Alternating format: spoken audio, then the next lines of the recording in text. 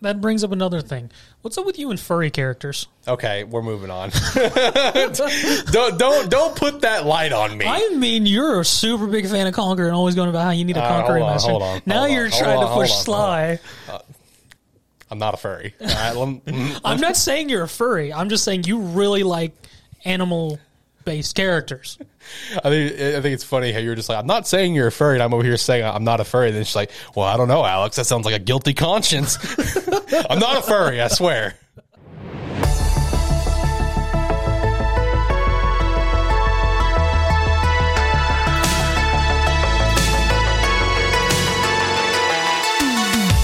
What's up, everyone? Welcome into Lighthearted Gamers, episode 56. My name is Alex Light with Sparky3. Hopefully you're having an incredible day today, whatever day you're listening or perhaps watching this podcast at our YouTube channel, youtube.com/Sparky3. Make sure you give us a like on the video, subscribe to the channel, be a friend, tell a friend. We would greatly appreciate that. Let's keep growing the channel here. We've been doing pretty well. We've got a pretty interesting episode today, man. We've got a lot of Sony stuff to talk about. We had the announcement for the Sony Showcase that's going on this upcoming week. A lot of drama going on with Horizon Forbidden West, as well as some backtracking on that drama. We're going to be talking about that. Pokemon Unite had Blastoise drop. Give our thoughts on that. Some Mass Effect news. Now, I'm always here to talk about Mass Effect, as John knows, especially. And also some stuff involving Nintendo Switch and a possible Direct coming up. Joining with me, as always, I do have Zach here in the studio. Zach, man, how you feeling today? I'm doing good. Can't complain, but I am looking across the other side of the room and going, when's the last time you bought a disc plate? When I bought, that's a good damn question. What was the last one that I bought? I bought that. What did I buy? Shit. I don't know. It's been a while. We're failing on our duty to cover this walls. Yeah, we are. Or cover these walls, use proper language. Yes. Yeah, that's a good, I have no idea. It might have been the Hitman Reborn, the one behind you. That might be the last one that I bought. Okay. Maybe. I don't know. I do have a current batch that I'm planning to buy. I wanted to get some more that would be more in line with Lighthearted Gamers, some gaming ones, whatever, as well as one for Animan Plus. That was going to be Mikey from Tokyo Revengers. I do have one of those picked out that I wanted. I had about 4 that I wanted to buy, so I'm going to buy that at some point, I guess, but I don't know. But when was the last time you bought some? It's been a while, right? No, last one I bought was last month. Bought one of their limited edition ones, the Star Arcana. Oh, okay, that's right. Those limited edition ones are pretty sick. They're nice. Yeah. How many do you have at your house now? The only one that I actually have hanging up is the Star Arcana right now. Oh, okay. I gotcha. Well, first and foremost, if you haven't checked out Lighthearted Gamers episode 50, I definitely recommend giving that a listen. It's a really fun episode about 50 games that you absolutely need to play. Go make sure to follow us on Twitter at LHGamers Podcast. Stay up to date with everything going on in the gaming industry, as well as just general information about this show. I have my other show, Animan Plus. You can follow us on Twitter at Animan Podcast. And kicking off September 9th, I do have a terrible football show. It should be pretty much available on all platforms right now, so you can go ahead and go give the show a follow. It will also be here on YouTube. This is an audio-only football podcast, though. But like I said, that is kicking off this Thursday, September 9th. Get excited for that one. And lastly, if you want to support us for the Patreon, it's a great way to do so. But don't feel obligated. Just listen to the show. Be a friend. Tell a friend. That's good enough for us. Let's go. Let's keep it moving. With that said, let's go ahead and just kind of hop into it. We'll lead off the show talking about Pokemon Unite and Blastoise just added on Wednesdays, a mon that we've been waiting for a little bit now. It was in like the initial tutorial. You had to fight a Squirtle in the tutorial, so it's just like, okay, where's Blastoise? We've known he's going to be here. You did, didn't you? Yeah, he's in the tutorials, and it's just like, okay, where's Blastoise at? We've had Gardevoir come out, we've had Blissey come out, which when Blissey came out, that was fine, as we've talked about in the past, where we weren't in a good place support-wise. We're still really not. We're getting better.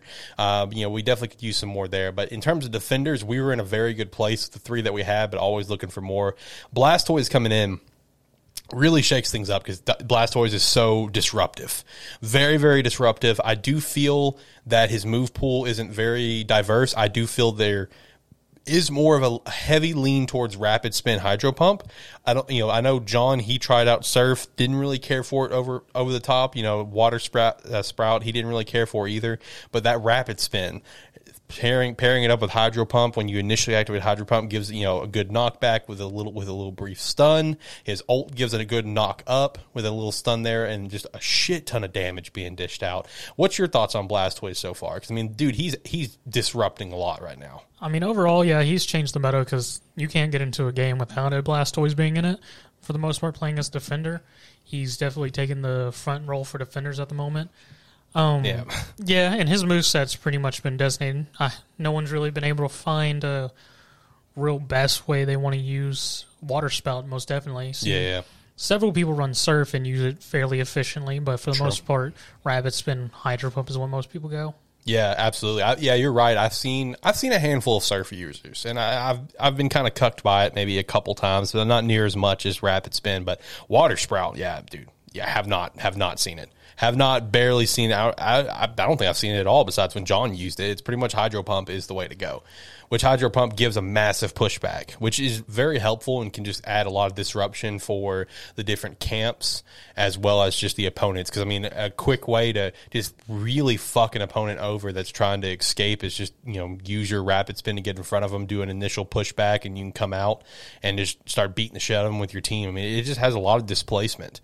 There's a lot of CC to really kind of fuck things up. Yeah, no, with that current moveset of Blastoise, it's very much completely screws over the opposing team's formation and everything. I mean, the one thing I could think of to help maybe cause some versatility with Water Spout, because I haven't read Blastoise moves, so I have no idea what the heck Water Spout does.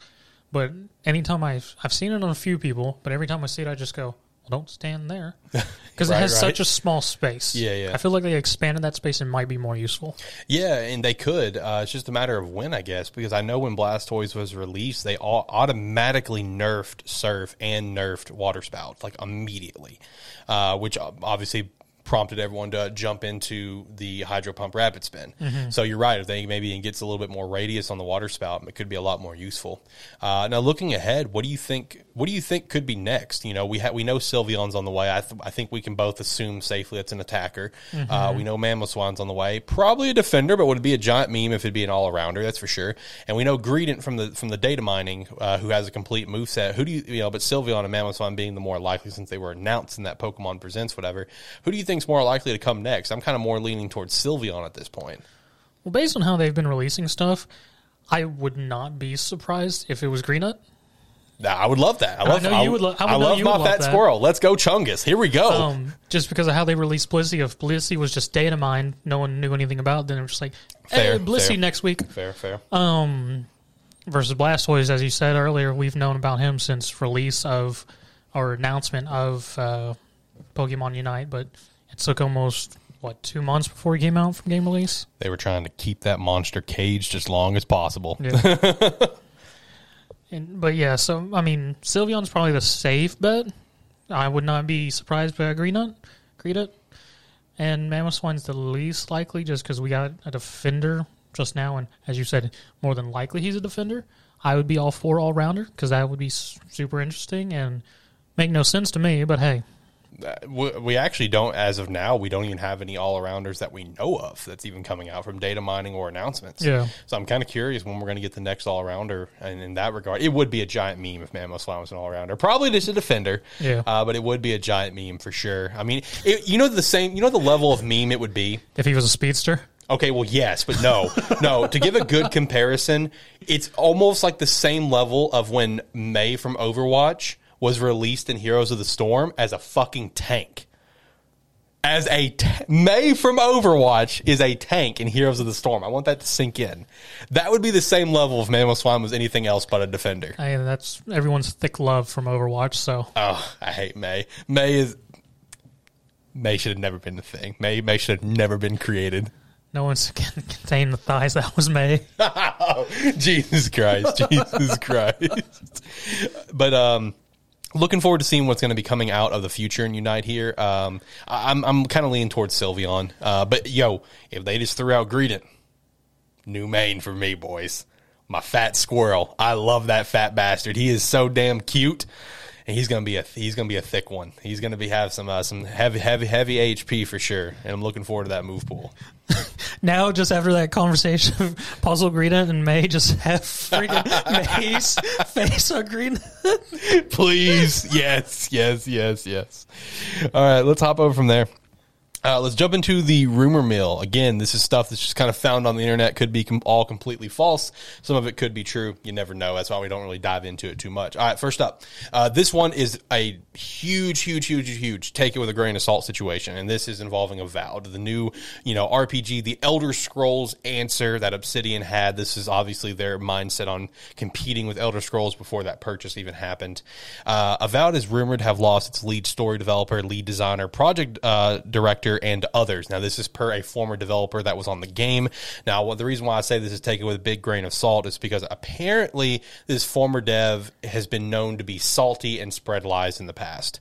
So he could just be really salty that he got let go for whatever reason, and he's just trying to really just trash Avowed right now. But, again, take that with a massive grain of salt. We'll see what happens.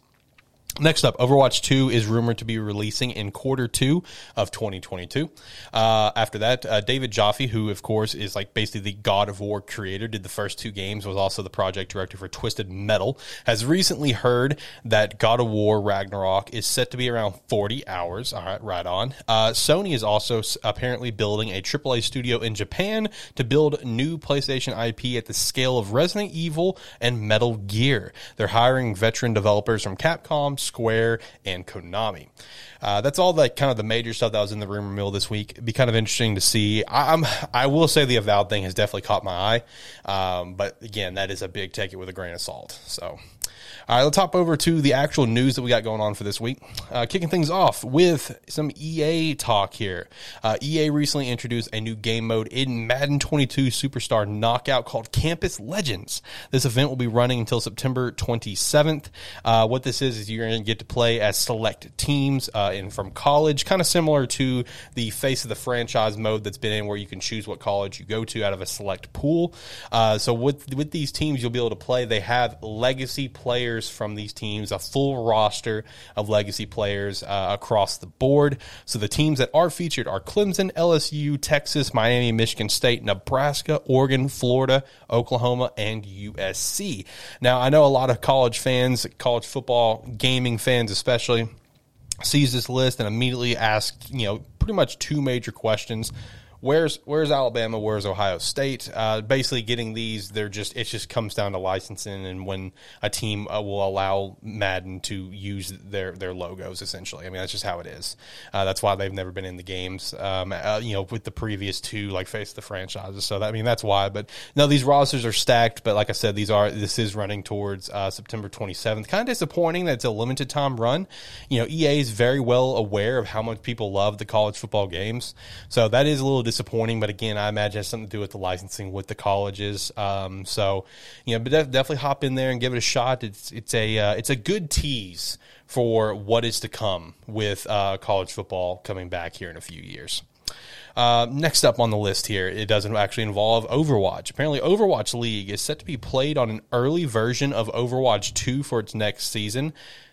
Kind of interesting to see what an early version of Overwatch 2 is going to look like. I don't imagine it's going to be super buggy or anything, since they're putting this forefront out in Overwatch League. But at the same time, with it being an early version, I don't know. It'll kind of be interesting. This was actually originally a rumor mill topic, and then I saw someone kind of double down saying they confirmed it, and I saw San Francisco Shock shared about it. So I guess this is set to be happening for Overwatch League. So kind of curious to see what an early version looks like. It is going to be a curious thing because, especially with the fact, I'm going to assume it's going to be mechanics-wise, because since Overwatch 2 is going to a 5v5 instead of 6v6. True.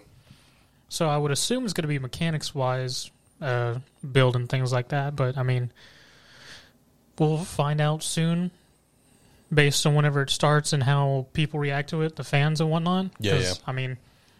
I'm still not big on Overwatch and stuff. I've definitely fallen out of it, not only because of the lawsuit that's kind of gone on, but just because fucking Overwatch makes me so damn mad. Overwatch makes me so angry. Okay. With the fucking community, man. They really do. Playing that game gets me heated quick. So it's just better for me not to play the game anymore. Next up, we do have some abandoned news. Blue Box Game Studios at it again. All right, so Blue Box recently put up an FAQ on their website, just answering a lot of questions, including the same one they've been attempting to answer all along, saying that they are not related to Kojima or Silent Hill in any way, or Metal Gear or anything. That was one of the questions that is on there. But one thing they did mention is that there is a playable prologue apparently coming soon. It's going to have its own set of trophies on the PS5. It's pretty much its own standalone game. You know, as we already know, Abandon has been pushed back to 2022, but this playable prologue is set to come out sometime this year. I don't know, kind of sus, you know, kind of like the playable teaser, you know, from, Kojima years ago. So I don't know. This is kind of sus. I mean, you say sus because of PT. I say it's sus because of their interactive trailer thing was just a dumpster fire that was waiting to happen. And it happened. And now they want to try and release this prologue-esque thing. Right. I mean, I would not be surprised if it's another dumpster fire. It probably will be at this point. We've seen their track record. Not a good one. I mean, and it constantly brings up of how this company is still standing. Yo, that is true. How? Like, since 2015, the amount of projects they stopped and started, the amount of money they've dipped in, it makes zero sense. Like, this company has no financial standing that should work unless they have just some rich oil tycoon somewhere just bankrolling him. He doesn't care where his money's going. It's all illegal anyways. Yeah, exactly. He does not care in the slightest. But, I mean, we'll see if this playable prologue... Playable? I mean, I pray it's not a dumpster fire. I mean, that's fair. I pray it's not a dumpster fire either. I want to know what this fucking game is. But we'll see if it ends up actually even coming out this year. All right, so next up, let's talk about some Nintendo stuff here. Nintendo has been heavily rumored to have a Direct sometime here in this month, September. Nintendo has a pretty solid history of always having a Direct in September, except for like 1 year, maybe like 2019. So I would definitely expect something to be here because when I say every September, I think this dates back to like 2013. Like it's been a minute. Like this is consistently every September. I do actually have a rumored date of September 8th is the rumored date, which is the day after this episode is posted. So we'll see. We'll see if it ends up happening. Now, the one thing that's interesting about this possible Nintendo Direct, having this Direct is going to give some extra hype for their current winter holiday lineup with like Metroid Dread, Advance Wars, the Mario Party. It's going to help continue to build the hype. But what this Direct is also going to do is help build the first 2 quarters of next year for them. Obviously, the only thing that we really know is coming out is Pokemon Legends in January. After that, it's like, what's coming out? Nothing. We know stuff's coming out next year, but we don't know when, so this is going to help build their first 2 quarters. But the one thing that was kind of interesting about this is that there's been a lot of rumors and reports that Game Boy and Game Boy Color is going to be potentially added to Nintendo Switch Online. This initially was just kind of like throwaway rumors out there, and then Eurogamer actually came up and backed it up, said, no, some of our sources are saying that this is happening and it's being announced soon. But they also kind of said that apparently other retro consoles is in the cards. But it's kind of weird. That's kind of a weird statement. They didn't really clarify on that. What does that mean? Does that mean more for Nintendo Switch Online? Does that mean like the classics like we had for Super NES and NES? Because, obviously the big question is, okay, what about N64? That's the big question, right? Is N64 going to be added to Nintendo Switch Online? Are we going to get a classic for it? I don't know, and I will also say not having Game Boy Advance is kind of disappointing. I'll get on there and I'll check out some Game Boy and Game Boy Color games. Yeah, there's some that I'll definitely check out depending on what's all added. But Game Boy Advance is more up my alley. There's a lot of Game Boy Advance games I would personally love to replay right now. It's like that sounds super dope. So kind of disappointing for no Game Boy Advance being added. But what's your thoughts on this? I mean, what do you think about what they mean by other retro platforms? I mean, I would be very inclined to think that we'll see a Super Nintendo 64 Classic because that's going to make a shit ton of money. I mean, look at the other two. I mean, yeah, no, I could definitely see a 64 Classic or GameCube Classic, and not even just necessarily doing them as classics, but even just online on the Switch and do an emulator of sorts. My big question here is if we are going to get these Game Boy Color is how are those games going to look to scale on a Switch? That's a good question. Because those were tiny-ass screens. Yeah, One was all black and gray, and the other one, it had color, but you also were working with, 8 decimals of graphics. True. No, that's actually a very good question. How are they going to look? That'll be something very interesting to see. Because I just picture having, since I'm one of those people who likes to use my Switch connected into the station and not handheld, I just picture having my big-ass 52-inch screen and just this small-ass box. Right. Imagine it taking up the entire screen. Oh, man. That would look awful. That would look That horrible. would look awful. Yeah, that's a good question. I imagine there will be some sort of way to kind of condense it down, whatever. Like, knowing Nintendo, the way they'll do it is they'll, make it part of the screen is going to look like the Game Boy, and you'll see the game. Yeah, that's probably what it'll look like in terms of design, and just kind of keep it small, and maybe just have the sides of the screen just be like Nintendo Switch, online, just graphics, nothing fancy. So that's probably something they'll do.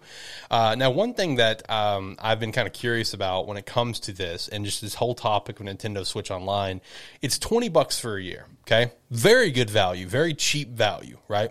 Nintendo's all about their money. We know this. We see it time and time again. They're about their money, okay? At what point do you think Nintendo is going to up the price on that? Because I promise you, I can't help but to think that Nintendo sits back and sees $20 a year, all of these games that we have on the NES and the Super NES. Now, granted, there's a lot of crappers. Let's be real. They add a lot of crappers every few months, but there is a lot of notables in there. There is a lot of the notable, like Metroid, Super Mario, etc. At what point is Nintendo going to step back and say, yo, we're offering a lot of our value, a lot of our classic games for a very cheap price? At what point are they going to up the price and maybe make it where this Nintendo Switch Online, this virtual console thing that they currently have, maybe its own, almost like a Game Pass for retro Nintendo games. You know what I mean? Do you see that as some sort of potential? Because I feel like that could open up the door for them adding in 64, them adding in GameCube. Well, I mean, would you be? I know you're not a massive Nintendo fanboy. I know you're not. But is that something that you would be on board with, where they have their own Nintendo Game Pass, basically, where it has all of their retro games to play? What's your thoughts on that? I mean, I could definitely see it. If they did do something like that, do I feel like Nintendo would do a Game Pass-esque thing? I don't think they would, because it's Nintendo. True. And they don't like to do what everyone else does. What I would see Nintendo doing is, instead of doing a Game Pass where you pay one monthly fee, they're going to do it in separate sections of bundles, so you have to pay each time. Right. Are you also kind of saying it kind of like how they had the virtual console, basically? Correct. Okay. I mean, I see that as a possibility as well. I mean, even today, obviously the virtual console is still up on the Wii U, and it has a lot of phenomenal games. I want that to be stressed. Very good catalog on the Wii U. If you've got a Wii U, that's a good place to get some retro games for cheap, like $7-8 for some N64 games and Game Boy games. Good value. Very, very good value. But no, you're right. That is something that they would probably do. Now, I would love for them to do that. Just bring back the virtual console. You had it on the Wii. You had it on the Wii U. It works great. People love it. You're going to make a lot of money off of it. So it kind of blows me away that we haven't done it, because of how much money they're going to make on it. Look, I'm a Nintendo slut. You put that virtual console on the Switch, hell yeah, I'm going to go buy some of these games. You're going to make probably a good few $100s off me, multiple hundreds, loading up a huge catalog. Hell yeah. Especially if they link it to my Nintendo account, where I can maybe, which I don't know if they do that because again, they like their money, but I could carry it over to a new Switch or something. Hell yeah. That's going to be, and a lot of people are going to do that. So it baffles me that we don't have a virtual console. But I don't know. We'll see if the Game Boy and Game Boy Color does get added. I mean, it would be super cool. And I'll definitely check out some games. But, again, disappointing for no Game Boy Advance. That is disappointing because there are a lot of Game Boy Advance games that I would totally fuck with right now. That sounds like a lot of fun. All right, next up, let's talk about some CD Projekt Red stuff here. No. Okay. All right, moving on. Okay. So next up, Final Fantasy VII. All right, no. All right, so CD Projekt Red. There was a recent little article that popped out with them saying that they can't guarantee that Cyberpunk 2077, the next gen versions that are supposed to come out this year, they can't guarantee it's coming out this year. I mean, that's not really a surprise to me, to be honest. It's not, but it's just so funny because it's it just continues to put things in perspective of just how fucked that game was that we got last year. I mean, I think the real perspective is here, they pushed to that date they wanted to release, and we got what we got. That unfortunate glitchy mess that most people experience. Yep. John and me were part of the lucky few who got very few glitches and played a fairly slightly stable game. Fuck you. So I mean, I'm not surprised by this because CD Projekt Red had this backlash from Cyberpunk, which everyone was hyped for because CD Projekt Red, Witcher's always been good. Yep. This Cyberpunk could be good. Then we got what we got, which was Cyber fucked 2077. Cyber fucked 27. That's amazing. I mean, there's nothing else I could think of, so that's what I'm stuck with. So, I mean, it doesn't really surprise me that they're actually considering taking a little bit longer going, no, maybe we should bug test this. Yeah, no, you're right. And, it potentially getting pushed back to even next year. I mean, think about it like this. What if they took the smart, responsible route and just never released the game last year and just pushed it back to keep working on it?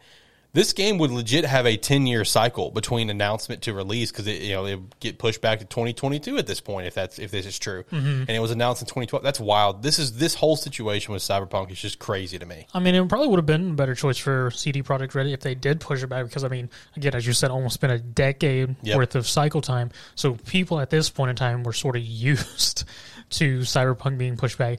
Would it have got a little heat? Yes, just because of how much they'd been shown off, but people would have accepted it. Yeah, they would have got over it. Give it a week, and they would have got over it. Easy. That's how the game community works. 8 or 9 times out of 10 is after a couple days, they'll get over it and move on. Most of the time, that's the case. But hey, on the bright side for Cyberpunk, they recently hired some Cyberpunk 2077 modders to help fix the game. So, hey, you're hiring very passionate people who like your game enough to spend time modding it to help you fix it. So, wake the fuck up, Samurai. We got a game to fix. Shout out to that. What kind of mods are even on Cyberpunk? Well, it's funny. This should be good. There's one video that fucking kills me. I wish I could remember the YouTuber's name. I sent this to Andy, and Andy got a good laugh out of this as well, where it was after one of the big, patch fixes, whatever. And, it was only like a 10-second video, 15-second. The guy's walking down the street. He's about to get into, what's the hookup dude's name at the beginning of the game before he dies? I'm drawing a blank on his name. I forget his name too. But you know who I'm talking about. Yeah. So you're walking up to get in his car at the beginning of the game, and the guy commentating, he's just like, yeah, the new patch came out, but I just don't really see anything like groundbreaking that really kind of makes me think that this game's any different. And like as soon as he says different, V sits in the car and looks over, and the guy says, Mr. V, and it's his fucking head is Thomas the Tank Engine. and as soon as he says any different, and he just cuts off as he stares at Thomas the Tank Engine. So there's a lot of mods that are pretty fun. There is a lot of mods that are pretty fun, as you would imagine, as well as there's just a lot of mods out there that are quality of life improvements that modders have made. Now that actually brings up a good point. Is I wonder which modders they hired. Like what mods have they done? Are we talking modders that created mods to help make the game better for you? I would hope so. Yeah, me too. Or did you just hire the modder who made Thomas the Tank Engine? But we never realized it, sir. But we need a big head mode. Yeah, we need the big head mode for sure. But I still stand by my couple of statements. Number one, Cyberpunk definitely needs to be played. It's a very fun game. Yes, there's a lot of bugs, but it's definitely worth a play. And number two, I still stand by my statement. This game should have never, ever, ever, ever, ever come out on previous gen consoles. I still stand by that 100%. This should have just been an Xbox Series and PC and PlayStation 5 exclusive. No doubt in my mind about that. But I'm looking forward to when it finally comes out because I got the itch to play this game again, but I'd rather play it on like the newer version that maybe won't break 1,000 times, which, still shout out to the fact that my first playthrough of Cyberpunk, in the most truest poetic fashion, during the credits, my game crashes. That's true poetry right there, ladies and gentlemen. All right, so hopping over from there, Final Fantasy VII Remake. There was apparently a listing found on the Epic Games Store here recently, which we have talked about before, where Final Fantasy VII, there was some data mining for the Epic Games Store, but now the listing has been found. But there was another listing that's also found. This one was also found in the data mining as well a while back, so we're following up here. Alan Wake Remastered the listing was found on the Epic Game Store. So here's some facts about it. Apparently, Alan Wake Remastered is set to be released on October 5th for the PlayStation 4, PS5, and Xbox consoles. When I saw this listing, it does showcase the actual PS5 case that we're talking here. Per insiders, the game is set to be announced actually this week. So who knows? It could be announced, Tuesday when this episode goes up. We'll see. It's apparently going to be using the Northlight engine, which is previously used on Control. Ray tracing will be supported on new gen consoles and PC, but there is no Nintendo Switch version, but there could be a Nintendo Switch cloud version down the line, similar to Control, Plague Tale, and Guardians of the Galaxy that's set to come out this year, and this is going to be running at 60 FPS. But while there is going to be no ray tracing on the previous gen consoles, there's definitely going to be quality of life improvements as well as higher resolution and stuff like that for you to enjoy the game. And you can bet your ass that I did not text Jimmy this news, because fuck you, Jimmy, you're just going to be negative about it. So, Jimmy, hopefully you're watching and you saw that, but he's not watching. No, he's a bitch. Anyway, all right, let's go from there. Next up, we have a little piece of news here involving Microsoft and Starfield. So there was recently a Bethesda dev that kind of like hinted where it's like the door could be open for for other Bethesda games to come to other consoles and stuff. He kind of left it, his statement kind of like, who knows? And then someone from Microsoft literally had to follow up and said, no, Starfield, we have no plans to release it on anything other than PC and Xbox. It was also listed later that there was a new job hiring in Bethesda. So, was there? Yeah, because I assume the guy's gone. Oh, yeah, good point. Good point. Woo, over the head. God damn. This is what I got to work with, everybody. I don't see it, because now that Microsoft's in this deal with Bethesda and Bethesda's part of Microsoft's not going to let any Bethesda games go to anybody else until there's a significant time between they get it, then everyone else can have it.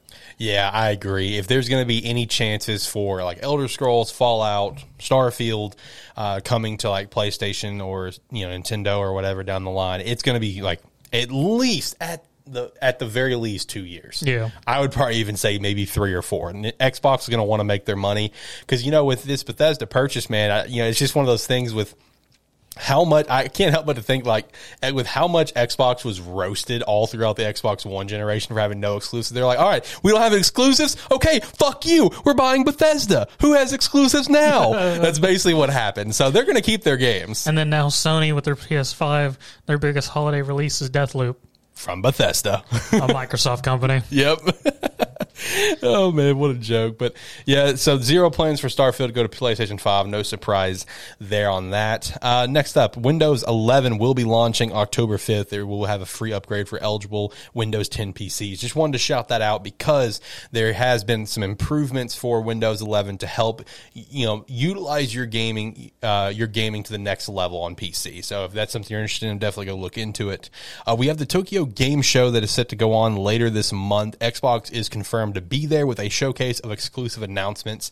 And there was also the little tidbit that Project Triangle Strategy, a new game coming out for the Nintendo Switch, will be part of the Square Enix show. That is one that I am personally excited to see more information on. So we know nothing about that game, right?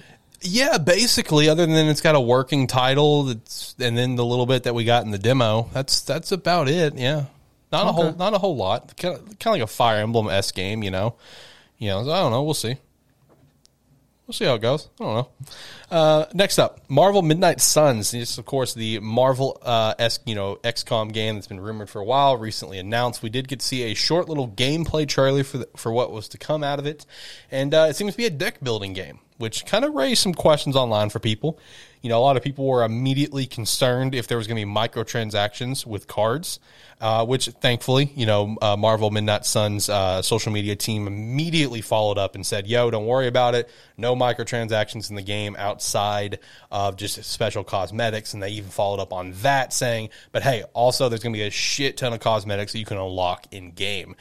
Zach, you're a big deck builder fan. I know our friend John is as well. What's your thoughts on this game potentially being in, or not potentially, but being in that sort of realm of deck building? I mean, I'll be curious to see what system, because I haven't actually watched the gameplay trailer. Have you watched it? I watched, yeah. So, is it traditional deck building where you're actually playing cards? No. Okay, that's where my thing is, because, you said deck building, I went, well, is it actual trading card? Is it deck building armies? Is it lanes? Like, what are we working with here? Right.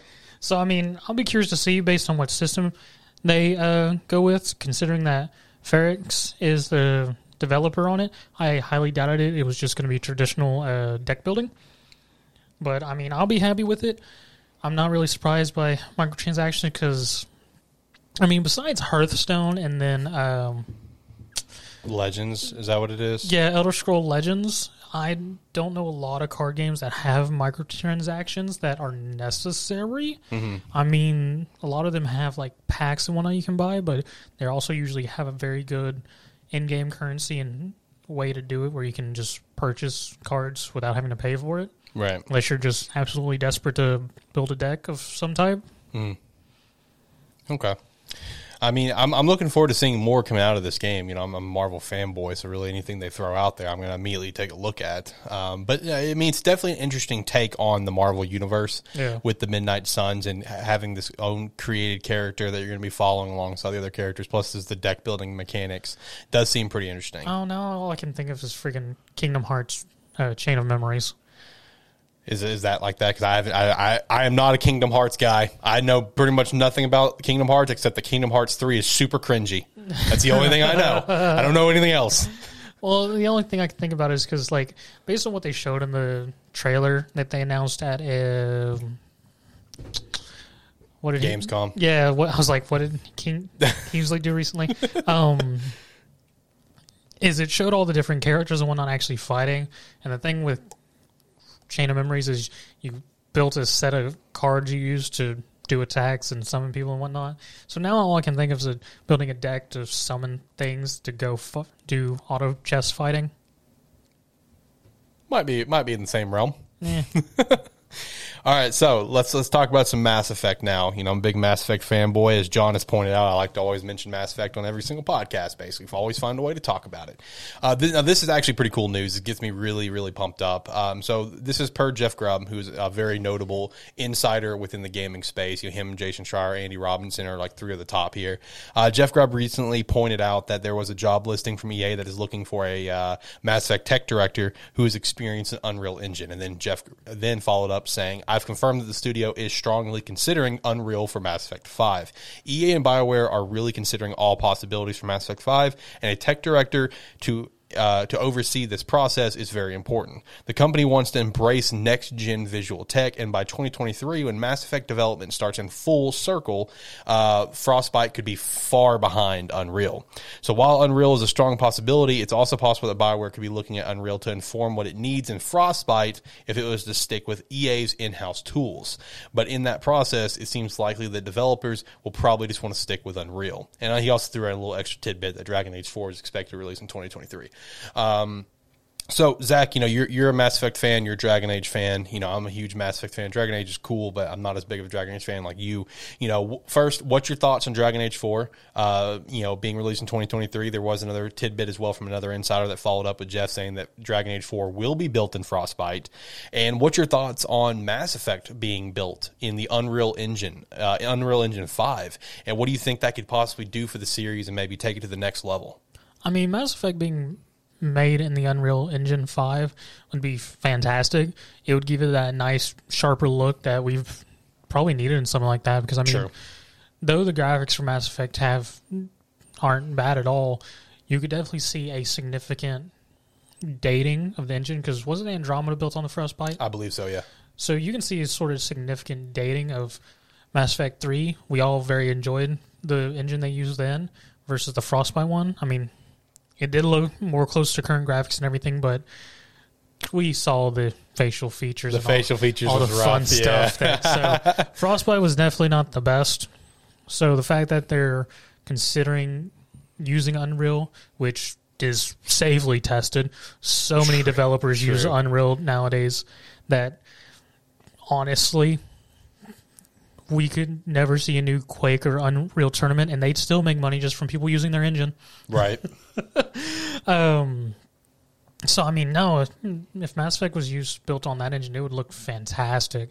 Would definitely look sharper, give it that more clean look and everything we would want to expect from pretty much just a cinematic Mass Effect. Yeah, and I will say with where Mass Effect is right now, before they'll release the Legendary Edition, I feel like you can agree with me as well as the rest of the fandom. Mass Effect is was in a very delicate spot, right? Because Andromeda flopped so hard.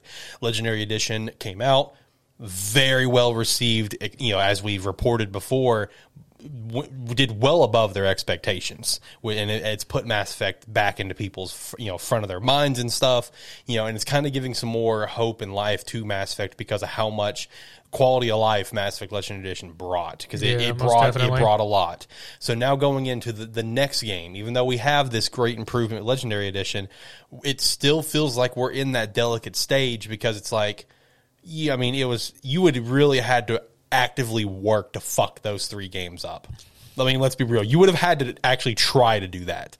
Now going into a brand new game, it's like, please don't give us another Andromeda. That's just what we don't. So it being built in Unreal Engine, I think, could really give it the shot in the arm it needs. But hey, he also did point out that this could just be them wanting to see what their Frostbite needs, and they just want to stick with in-house. But if developers really push for Unreal Engine, we may get Unreal Engine, who knows.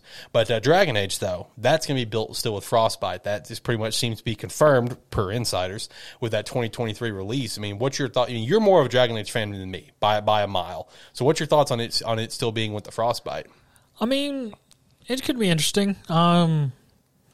Inquisition, which I'm pretty sure was on Frostbite, it didn't look bad. I was happy with it. Everything looked good. But I feel like the main thing here is that Dragon Age is that fantasy theme, so it sort of has that grittier look. Right. And so it sort of fits it better. And then I guess at the time, whatever they did with it didn't completely jack up facial expressions either. So True. So, it might be okay, because Frostbite engine has been updated since then with things and whatnot. Still feel like it's a bit of an older engine to me personally, but I don't know the ins and outs of it. It may be perfectly fine, and just my little knowledge I know just from seeing actual games built with it, and not actually knowing how the tools work. So it could be fine. It could look great just because it is that fantasy setting and sort of usually has that dark, grittier look in the Dragon Age series.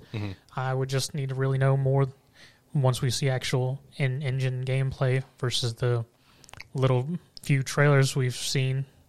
Right.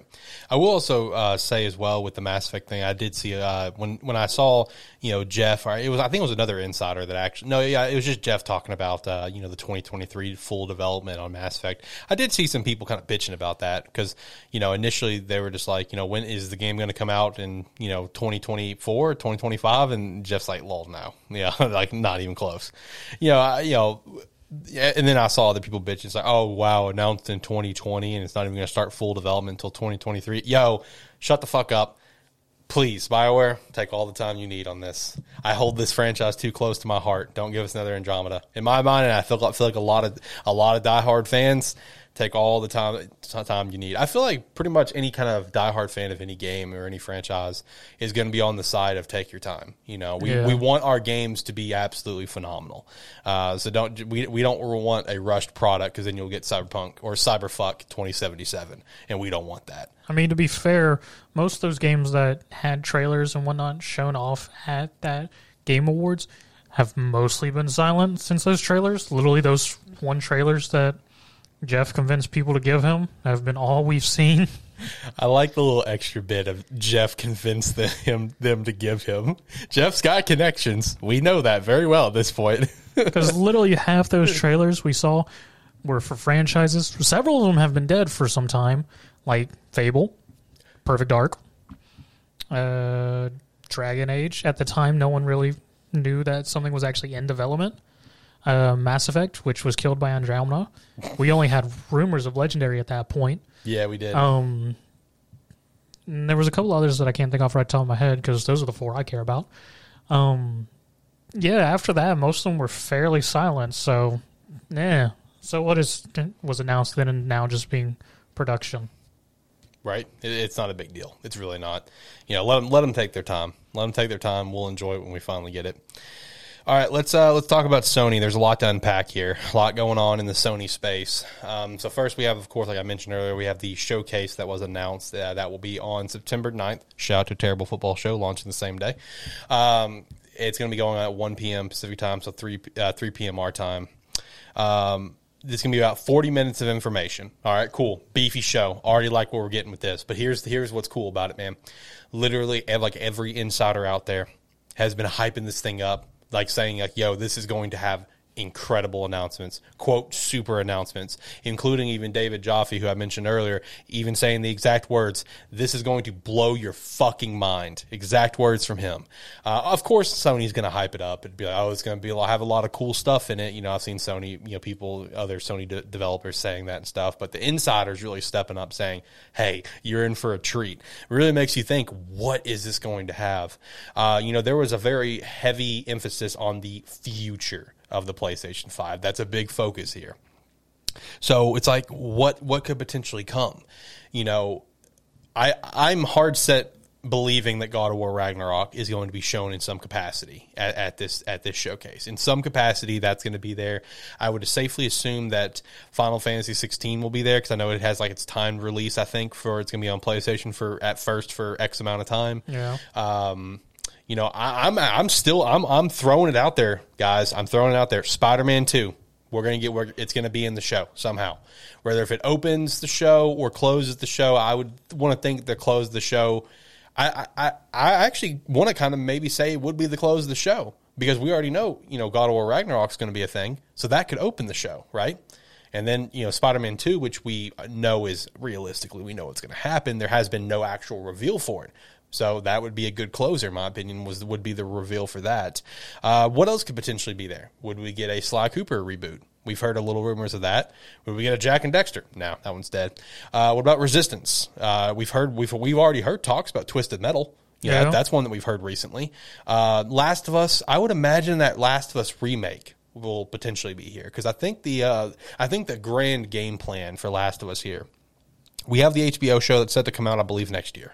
Last of Us 3 is probably years out, obviously. So this Last of Us remake, I could see launching alongside the show around that range next year, because obviously the show is taking place at the first game. So it's kind of like build hype for the franchise, like, hey, you get the remake. Hey, watch the show. So Last of Us remake could potentially be there. Will we get something new for Uncharted? Will we get something new for Infamous, Shadow of Colossus? Dude, there's so many possibilities. I'm beyond pumped. Like I said, I'm hard predicting Spider-Man 2. Hard predicting that. Put money on it. Take the money line. Take the spread. Whatever betting terms you want to say. I mean, my thoughts are more leaning, since they're saying the future of PS5. I would feel like it would lean towards maybe giving us actually possibly new IPs and exclusives for the PS5. Because as we joked earlier, the only thing PS5 really has going into holidays is Deathloop. Yeah, they don't really have shit coming out this year. So, I mean, a 40-minute show supposed to be the future of PS5.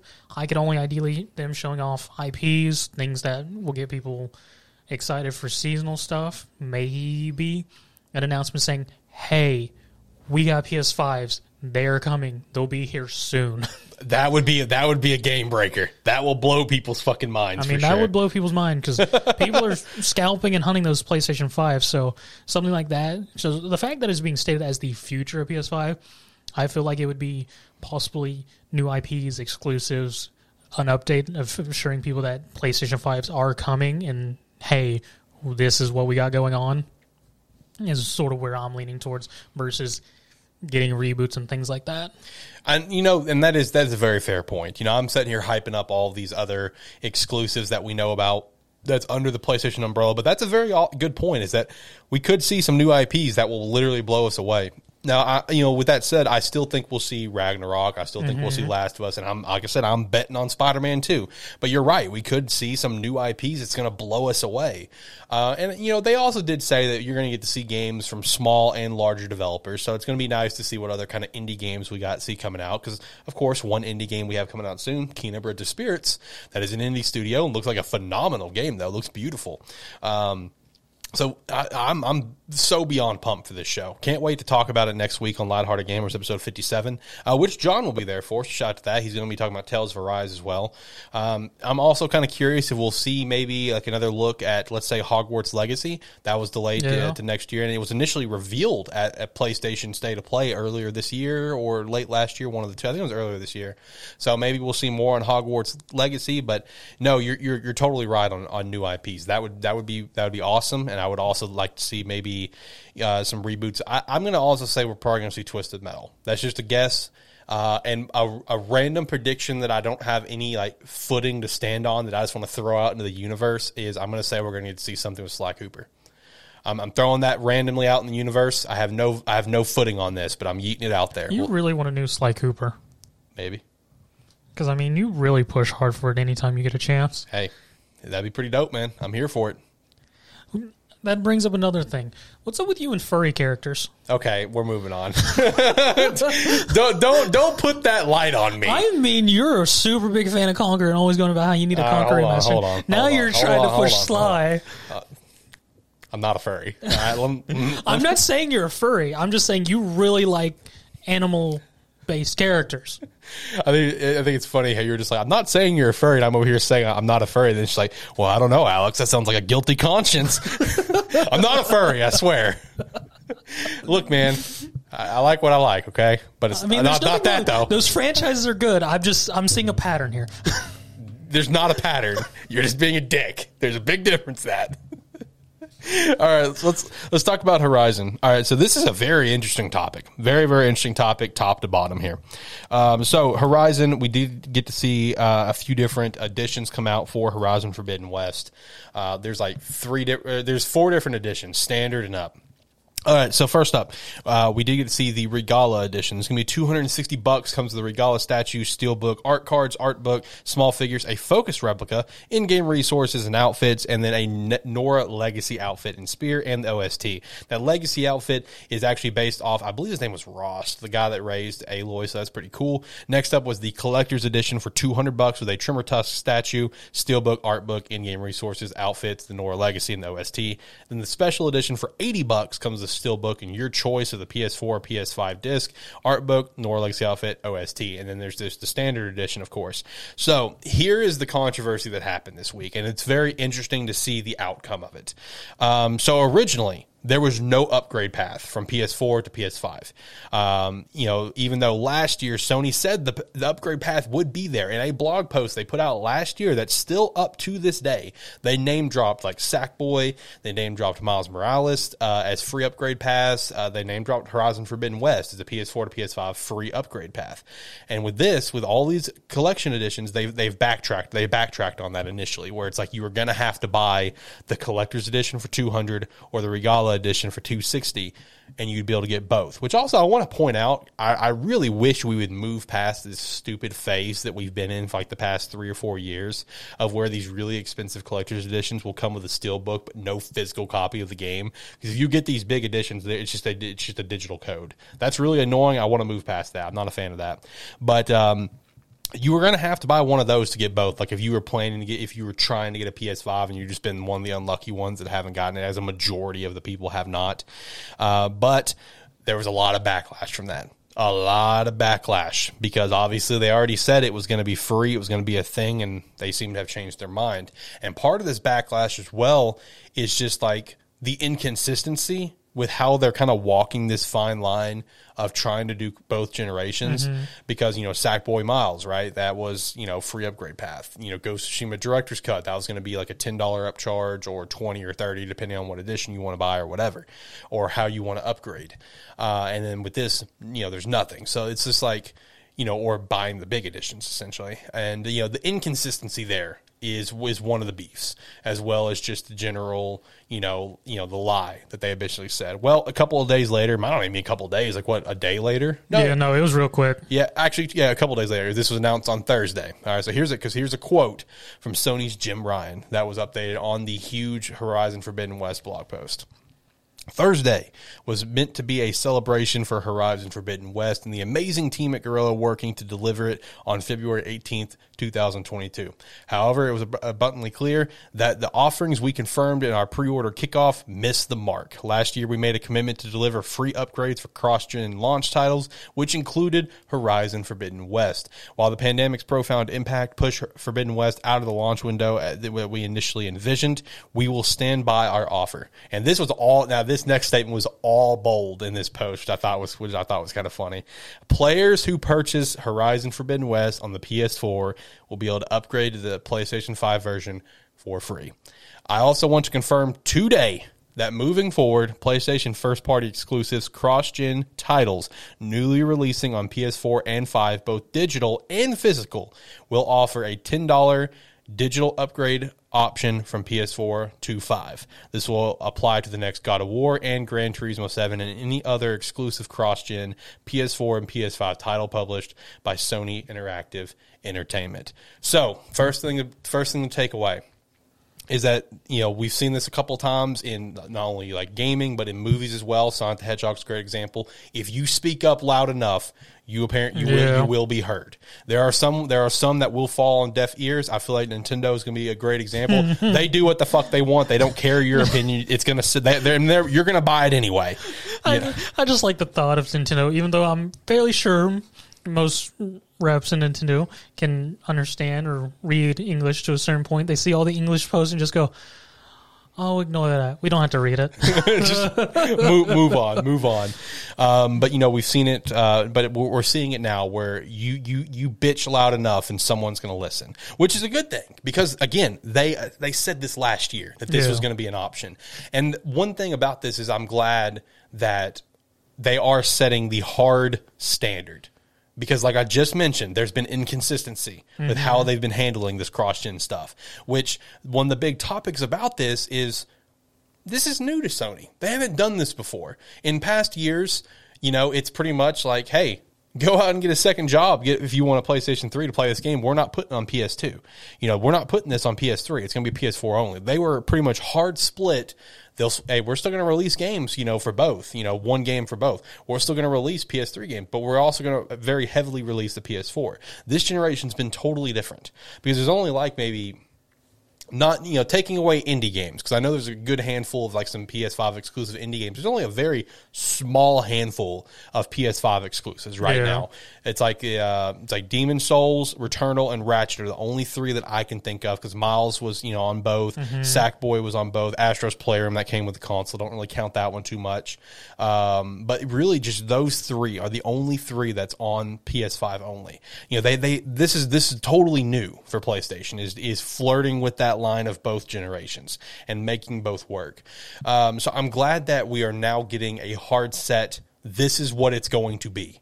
$10 upgrade charge, to get to the next one, which that's great. Now, I will say, with the way they're kind of setting this up, it almost feels like Sony is giving everyone a free pass this one time for this. I think that is how it is, because when we look at it, the Miles Morales, Sackboy, and things like that, and then Forbidden West, we're all at the time said that, yes, these will be a free pass. But when you look at Ghost of Tsushima, I think that was the one they were sort of trying to set and test their... with how they wanted to do it. Yeah, with their price points and whatnot. And I think... I don't know what they were trying to do with Forbidden West, to be honest. I don't know either. But this backlash definitely hurt, so they'll probably not try it again. True. And they obviously took the backlash and went, okay, we've been caught in something we said a year or two ago before the pandemic. Yep. So we'll commit to it. And then they went just a hard line. This is, let the community and everyone know, this is what we're going to do henceforth, so that they ideally don't get this backlash again. Yep. So, I mean, it's a good move on Sony's part and everything for first-party titles to hear the community, accept it, mostly alleviate everyone, and then just be as hard. This is it. We're doing this from now on. And that's sort of their hard point at this point, where they would usually go, hey, go buy a second console. Yeah, exactly. And I think they're doing this mostly just because of, as we've mentioned several times before on the show, is just the difficulty to acquire a PS5. True. And the knowledge that they are aware that not their large portion of the community may not still have a PlayStation 5, so they're better off doing a next-gen upgrade purchase at this time till they can successfully get PlayStation 5s out and more people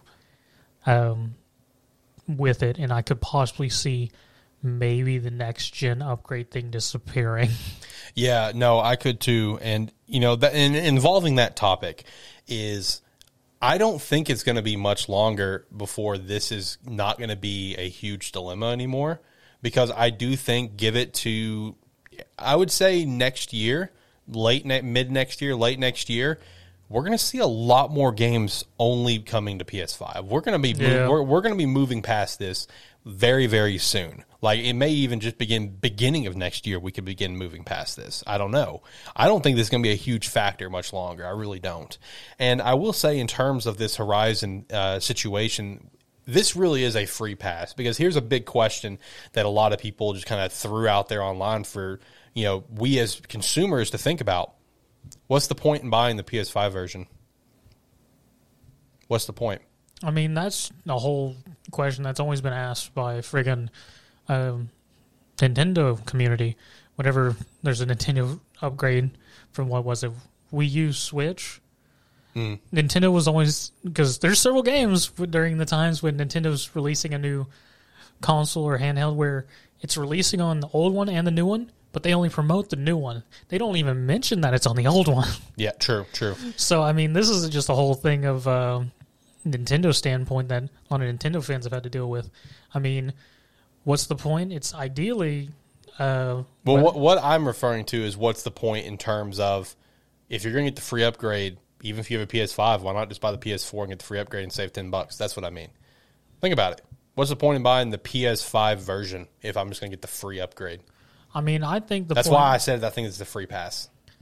Well, my point would be whether you have a PlayStation 5 or not. That's true. I mean, if you already have a PlayStation 5, you have a thing of, well, I could just buy it on the PlayStation 5, and I'll still save $10 because I don't have to buy an upgrade, or even excluding the free pass thing, versus if you're a PS4 and planning to get a PS5, yeah, it's a nice thing, but I think it's mostly a thing of, if you have a PS5, so what? If you have a PS4, okay, cool, you get a free pass. If you have both, it's more or less, which one do I think not going to crash?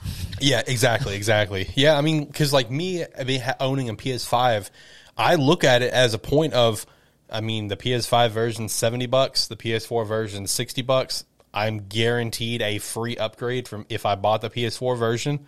Why not save $10 and just get the PS4 version? I'm going to get the PS5 version of the game for $60 compared to $70. So, with that, really you're spending $10 more just to have the fancy white labeling on your case. Yeah. Which I would buy. Just going to be honest. I would just buy the PS5 version so I can have the PS5, citing for the case. So with that, I am kind of curious, will we see just this one time, because they are clearly giving us a free pass, will we see potentially a price decrease on the PS5 version just to $60?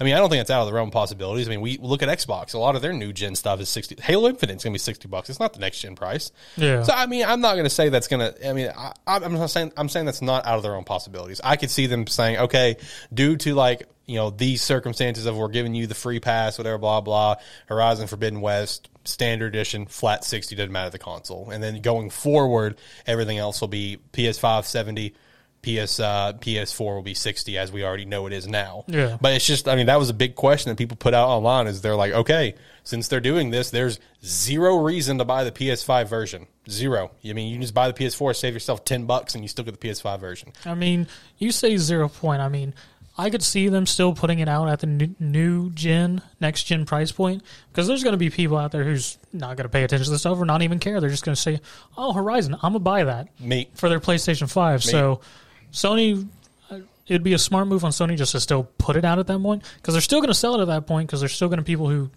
may not know or pay attention to that stuff who are going to buy it. So Sony's just making a little extra dollars there. That's true. And they're going to get the extra dollars from me. I'll go ahead and throw that out there. Like I said, I want the nice white, labeling, whatever, for the PS5. So, I mean, based on that, people have a point. If you want to be a penny pincher and save a bit, get the PS4. But there's going to be tons of people who don't care about the extra $10 or don't know about it, so they're still just going to buy the PS5 version if they already have the PS5. Yeah, true. Meanwhile, in the other realm of things, Xbox is just doing their thing with smart delivery. Yeah. And they're doing a great job with smart delivery, So, but like I said, I am glad that we do have hard set in stone $10 upgrade charge. That's what you're going to get. Which, again, I'm also very happy to see that they're doing it with the physical copies as well. I forgot how that's done. I don't remember how that's done. I could not tell you. I think you just have to, once you install it, you can install the PS5 version digitally, whatever. That's what I would have to guess. That's what it is. Because if I remember correctly, that's what it was for Madden 21 last year for me. Because I had that physically. So, I mean, hey, I'm glad that this was settled and it was set in stone. And it does go to show that if you yell loud enough, someone will listen. Sometimes. Sometimes. That is correct. I mean, hey, at least it also worked for Sonic the Hedgehog. We didn't get the abomination that we almost got. So that's a plus. But I think it's the show, though. I think it's a pretty good show. It kind of hit everything that we wanted to hit. Next week is going to be a very good show with Lighthearted Gamers, episode 57. Like I said, John will be on the show. He's going to be picking up Tales of Arise that drops on Wednesday, and he's going to give his thoughts on that so far. I know he's taking some days off work for this. This guy is pumped.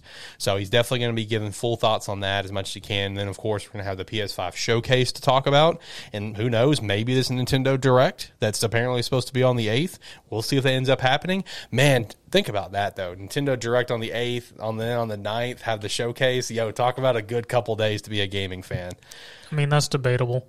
Nintendo Directs are sort of 50-50. Sometimes they're really good, sometimes they're not great. Fair point. From the Sony one, we're expecting to be at least get something decent out of it with all the insiders. But right, yeah. If we do have a Nintendo one this week, it's still up in the air. Yeah, it is. Watch it just be a partner showcase. Wouldn't surprise me. It wouldn't surprise me either. Watch it be a partner showcase. But anyway, Zach, you got anything to say before we get out of here? Like, comment, subscribe, rate, whatever your platform allows. It does help. If you are watching this on YouTube and you like what's going on and what we're doing, you can hit that subscribe button to help us out. And if you really like what's going on, you can hit the notification bell and it'll let you know whenever we post up a video, clips or anything. And also whenever the first episode of A Terrible Football Show shows up. And you can do that at youtube.com/SparkE3. Yeah, special shout out to A Terrible Football Show with me and my boy, Mr. Tyler Honeysuckle, Mr. Yup.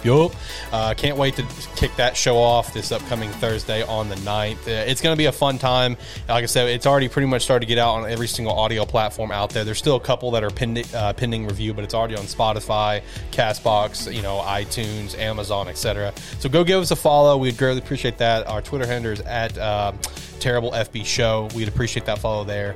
And hopefully you guys enjoyed this episode. Make sure to tune in next week. Next week's going to be a great episode. Can't wait to talk about everything that's going to pop off this week. With that said, until next time, guys, have a good one. Bye.